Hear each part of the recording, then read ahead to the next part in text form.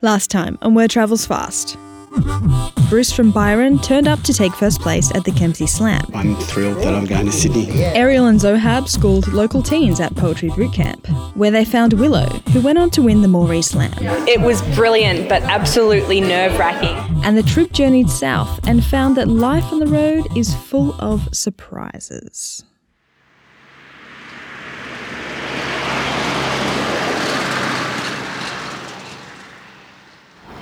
So we're on the road on our way to Gosford. We left at about 7:30 this morning. And we stopped at this little highway stop kind of place. Quaint little, very Australian roadhouse. It was a big fake, Uluru kind of thing. They called it Ayers Rock. We call it Uluru. Plaster replica of Uluru. Placed on the top of a collection of commercial venues. We have a bank, we have a Subway, and we have the Pie Man.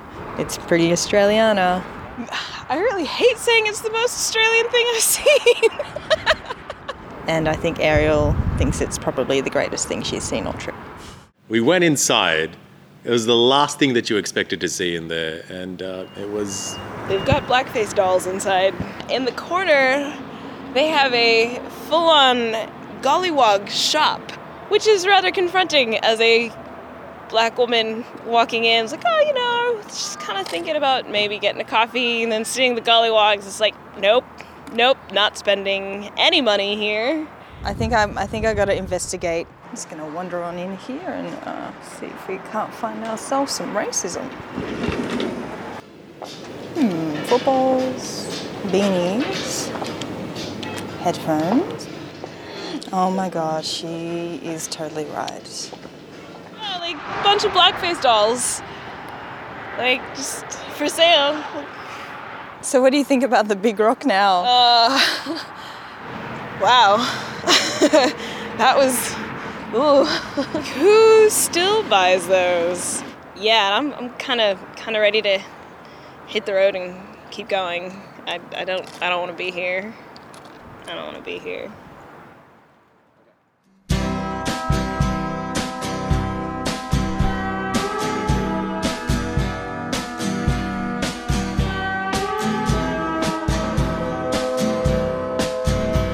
You're listening to Word Travels Fast. I'm Tegan Nichols. So, yes, encountering the sale of racially charged dolls on the side of the road left our troop feeling a little disillusioned with society as we made our way to Gosford. But luckily for us, our next slam destination was only a couple of hours away. And once we hit Gosford, it wasn't long until we found the hip little creative oasis known as the Lounge Room. Hey, my name's Will, and... Will Small manages the space. He's also a poet. Called The Lounge Room. The Lounge Room is a venue which is run as part of a charity called Musicians Making a Difference, also known as MAD for short. Gosford is not necessarily the most happening place, and the Lounge Room is a bit of a mix of a creative space where we hold all kinds of events. We have a recording studio, we have a kind of community volunteer-run cafe. We use it as a training cafe for young people who are seeking employment, upskilling, and any money that we make through our recording studio, our events, our cafe, all goes into running programs with vulnerable young people. Our last coffee stop was unfortunately cut short, so we were pretty interested in the Lounge Room's cafe. We call it the More or Less Cafe, and we allow people to pay what they have. So we try and say everyone's welcome.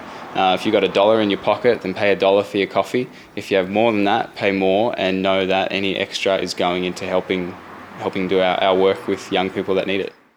The Lounge Room is pretty hidden, and when I say pretty hidden, I mean very hidden. It sits on a stretch of highway that seems to be dominated by car dealerships and rental yards.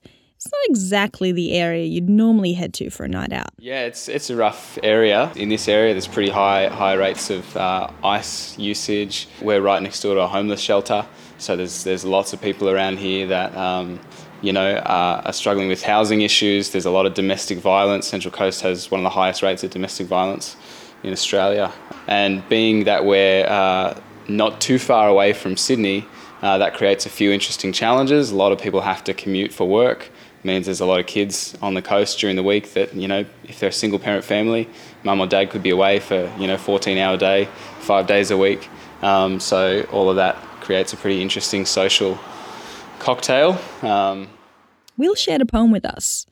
A poem that he wrote for some of the young people who the Lounge Room work with in Gosford. I actually performed this in the Australian Poetry Slam a few years ago, but I'll just do a couple of lines.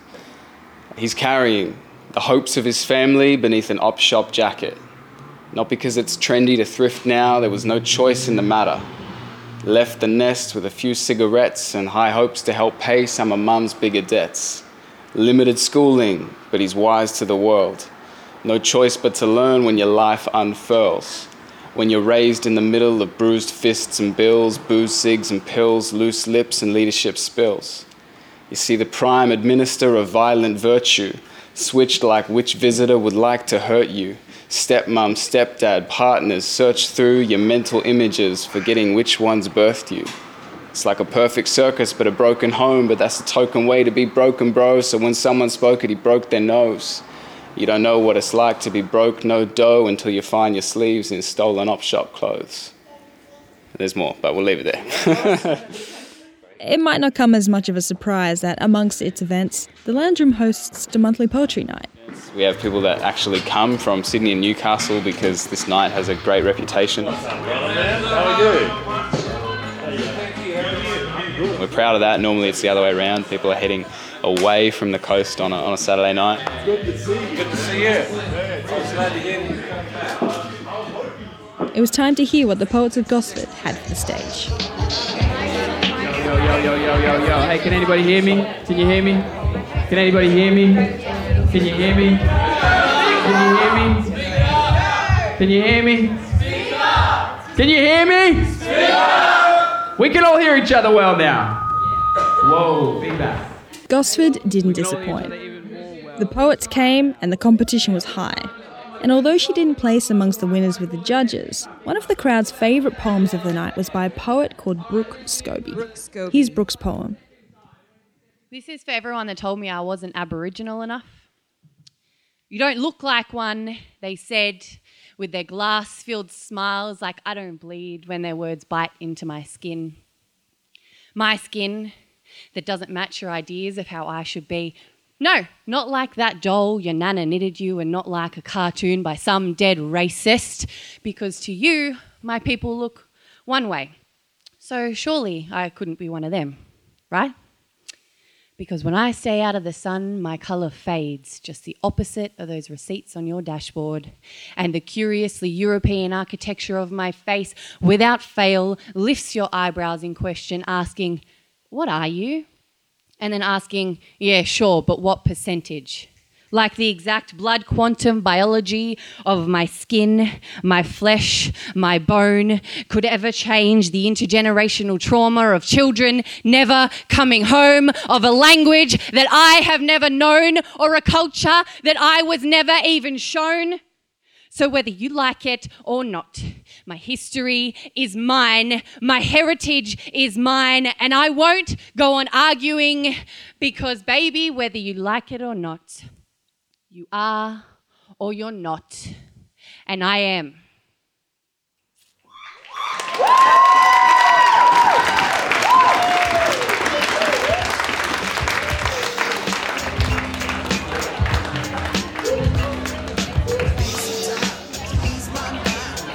Slam may be over, but this place is still buzzing. Let's go find our top 3 poets.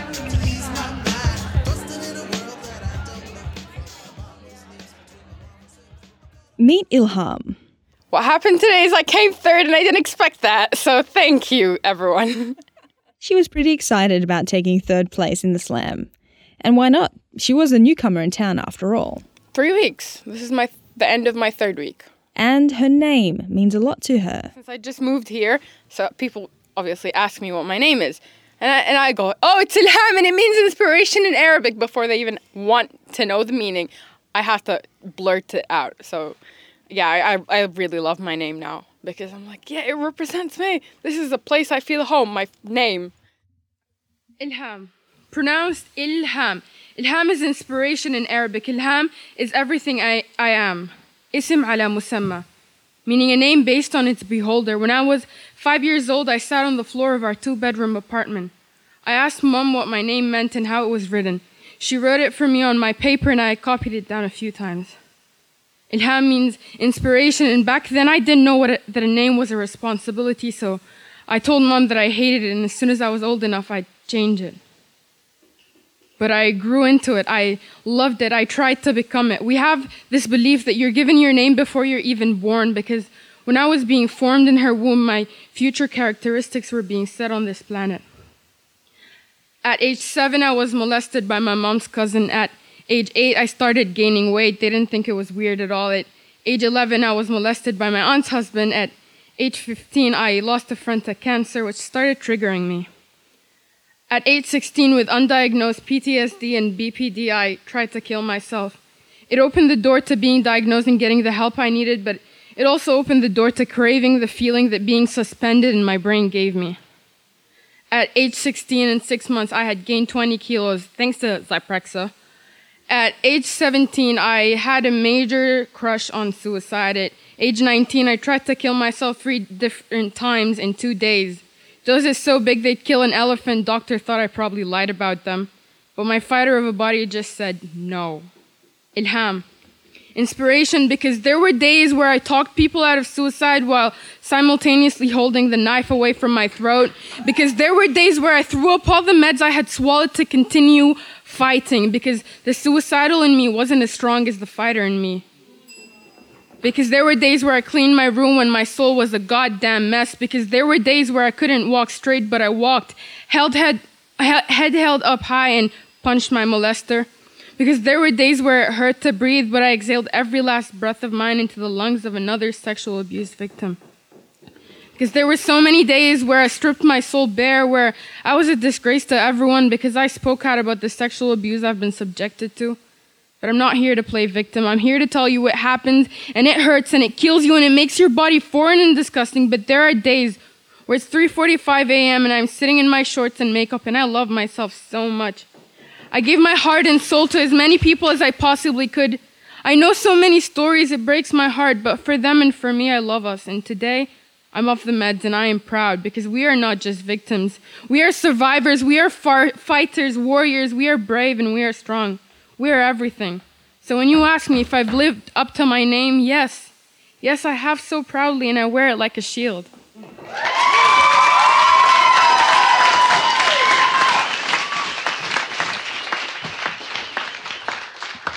My poetry has always been about hard-hitting topics for a young girl.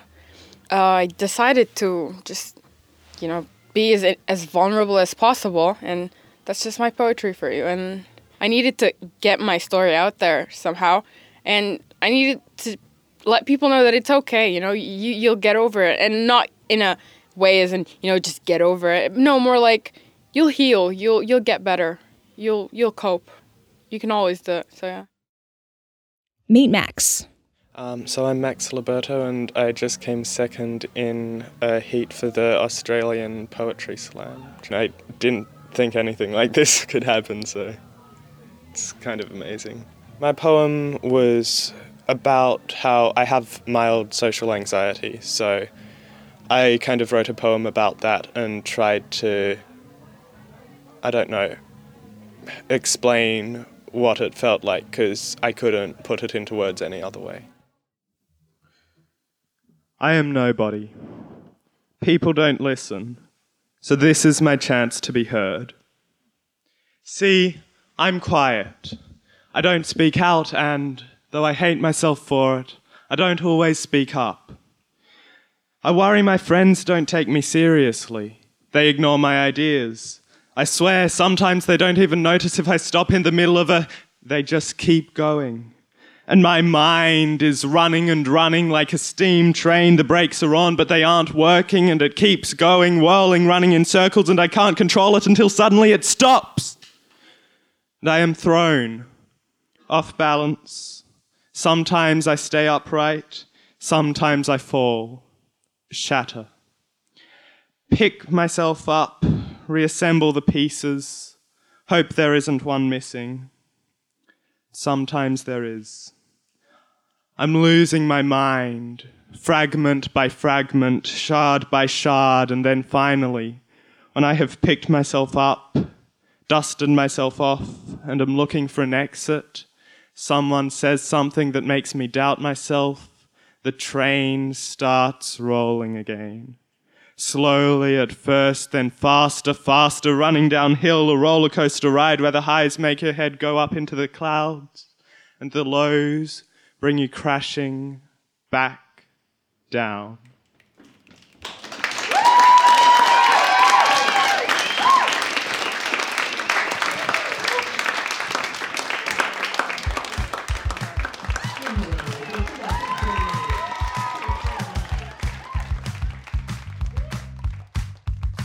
Before hitting Gosford, our day on the road began with the unexpected, and it seemed only fitting that the slam would end in much the same fashion.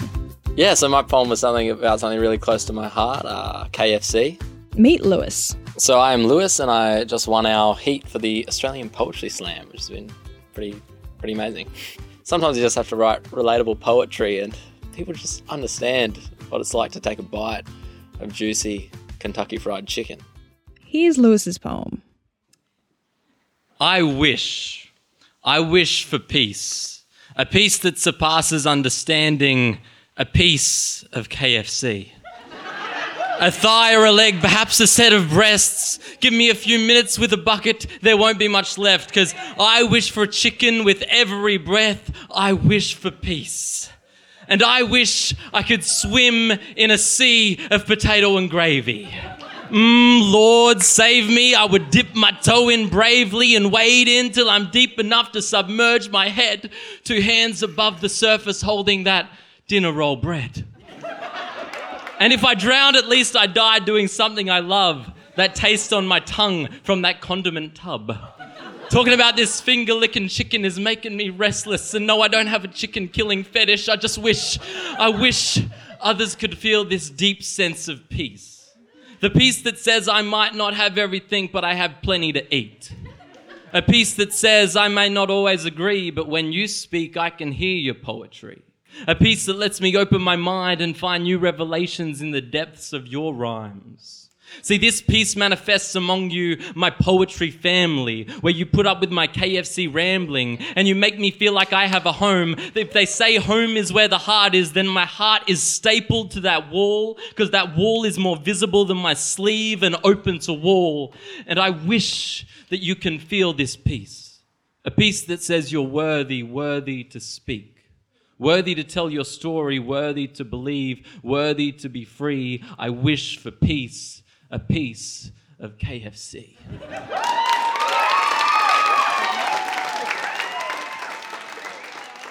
I guess, in a sense, what I was talking about was like just this atmosphere that we can create at poetry nights where everyone understands and can like becomes family over like words shared, whether it be about KFC or it be about the more serious issues, like sometimes even issues that can be polarizing or issues people don't agree with, but in a poetry night, it's like we all hear each other and can all understand each other. And I think that's a pretty amazing thing. Like in so many places in our world, people don't listen to each other and fight and argue, but in this sort of space, we all come in with different opinions, different beliefs, but we hear what each other are saying. Turns out Lewis has his own story with MAD, the charity behind the lounge room. Yeah, so I actually grew up in a small country town in Queensland called Billawheeler, a town of about 5,000 people. And I was disadvantaged when I was 9 years old in that country town because there wasn't much opportunity. And they ran a camp that totally changed my perspective on everything. Like everyone in my hometown wanted to be a football player or a mechanic or something like that. And I just felt like I didn't fit in, like I wasn't good at sports. But I was good at, public speaking and drama and musical things. So when they came, it totally made me go, wow, I can actually do something and can be a part of something. Lewis didn't just change his perspective. He packed up his whole life and took it south. So I decided to take a gap year and move down here to New South Wales when I finished and volunteered with MAD for a year. And then it turned into like a 5-year gap year. After my year here, I met so many people, amazing people on the coast through things like this. And so now, I'm here working on the coast. I'm a magician, actually. So I do magic tricks and I work as a chaplain in schools. So my life's completely changed. But it's pretty amazing that, someone met me when I was 9 years old who fully changed my perspective on my entire life.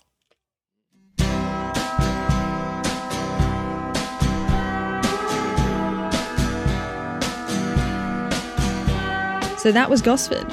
And we all agreed that when Gosford speaks up, it has a lot to say. We had an incredible show last night at the Lounge Room, packed the place out. There's 2 poets now going to the New South Wales finals. I'm pretty excited about that. The quality last night was actually pretty incredible. So now we're going to get back onto the road. We're heading to Nowra, which is our next stop. We've got our trusty little minivan here and we're going to jump back on in. So, cool. See you in Nowra.